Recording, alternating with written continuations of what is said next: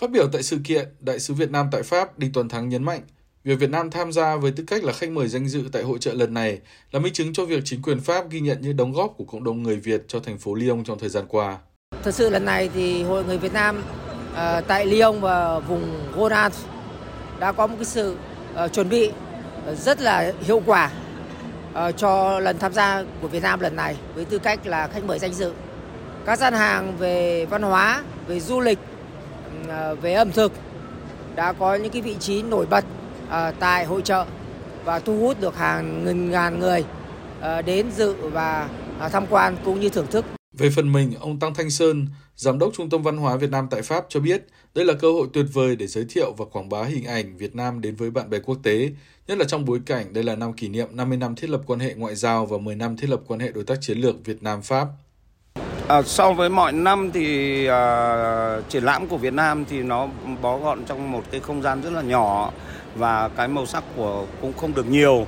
Nhưng thật sự ra năm nay là rất là vui vì diện tích mở rộng là sự trân trọng của ban tổ chức vì họ biết rằng là chúng ta rất là phong phú và rất là nhiều cái màu sắc của Việt Nam, từ văn hóa rồi từ ẩm thực rồi từ võ thuật rồi từ du lịch và nhất là những cái quảng bá về nhạc cụ của chúng ta rất là phong phú.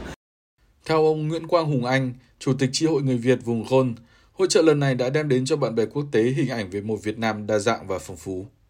Khi mình mang đến những hình ảnh Việt Nam ở vùng này đó, thì anh nghĩ là chúng ta đã tham gia được lĩnh vực du lịch, lĩnh vực văn hóa, lĩnh vực nghệ thuật, lĩnh vực cộng đồng và lĩnh vực xã hội.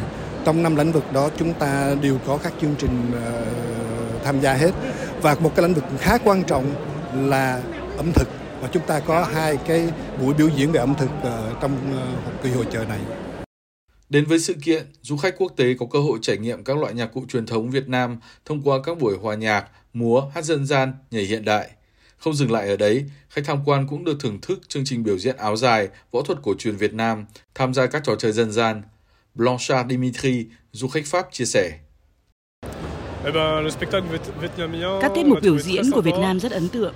Âm nhạc Việt Nam thật dễ nghe với nhiều nhạc cụ mới lạ mà tôi chưa được biết đến. Và điều này khơi dậy mong muốn tìm hiểu về văn hóa của nước bạn.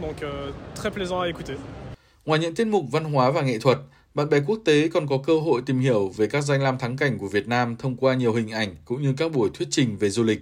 Đầu bếp gốc Việt Natalie Nguyễn, người từng đạt giải 3 chương trình truyền hình về ẩm thực MasterChef của Pháp, sẽ cùng du khách đồng hành trong chuyến tàu trải nghiệm về ẩm thực Việt Nam. Nathalie Moneri, giáo viên mầm non cho biết. Ngay khi biết có gian hàng Việt Nam tại hội chợ lần này, chúng tôi đã đến ngay, bởi vì các con của tôi đều đã đến Việt Nam và rất yêu đất nước này. Các con tôi đều muốn quay trở lại Việt Nam và người dân Việt Nam thật mến khách. Hội chợ quốc tế về châu Á tại Lyon là sự kiện được tổ chức thường niên với sự tham gia của hơn 60.000 lượt khách mỗi năm. Đây cũng là sự kiện lớn nhất về giới thiệu văn hóa châu Á tại thành phố lớn thứ 3 của nước Pháp và của cả vùng Rhône.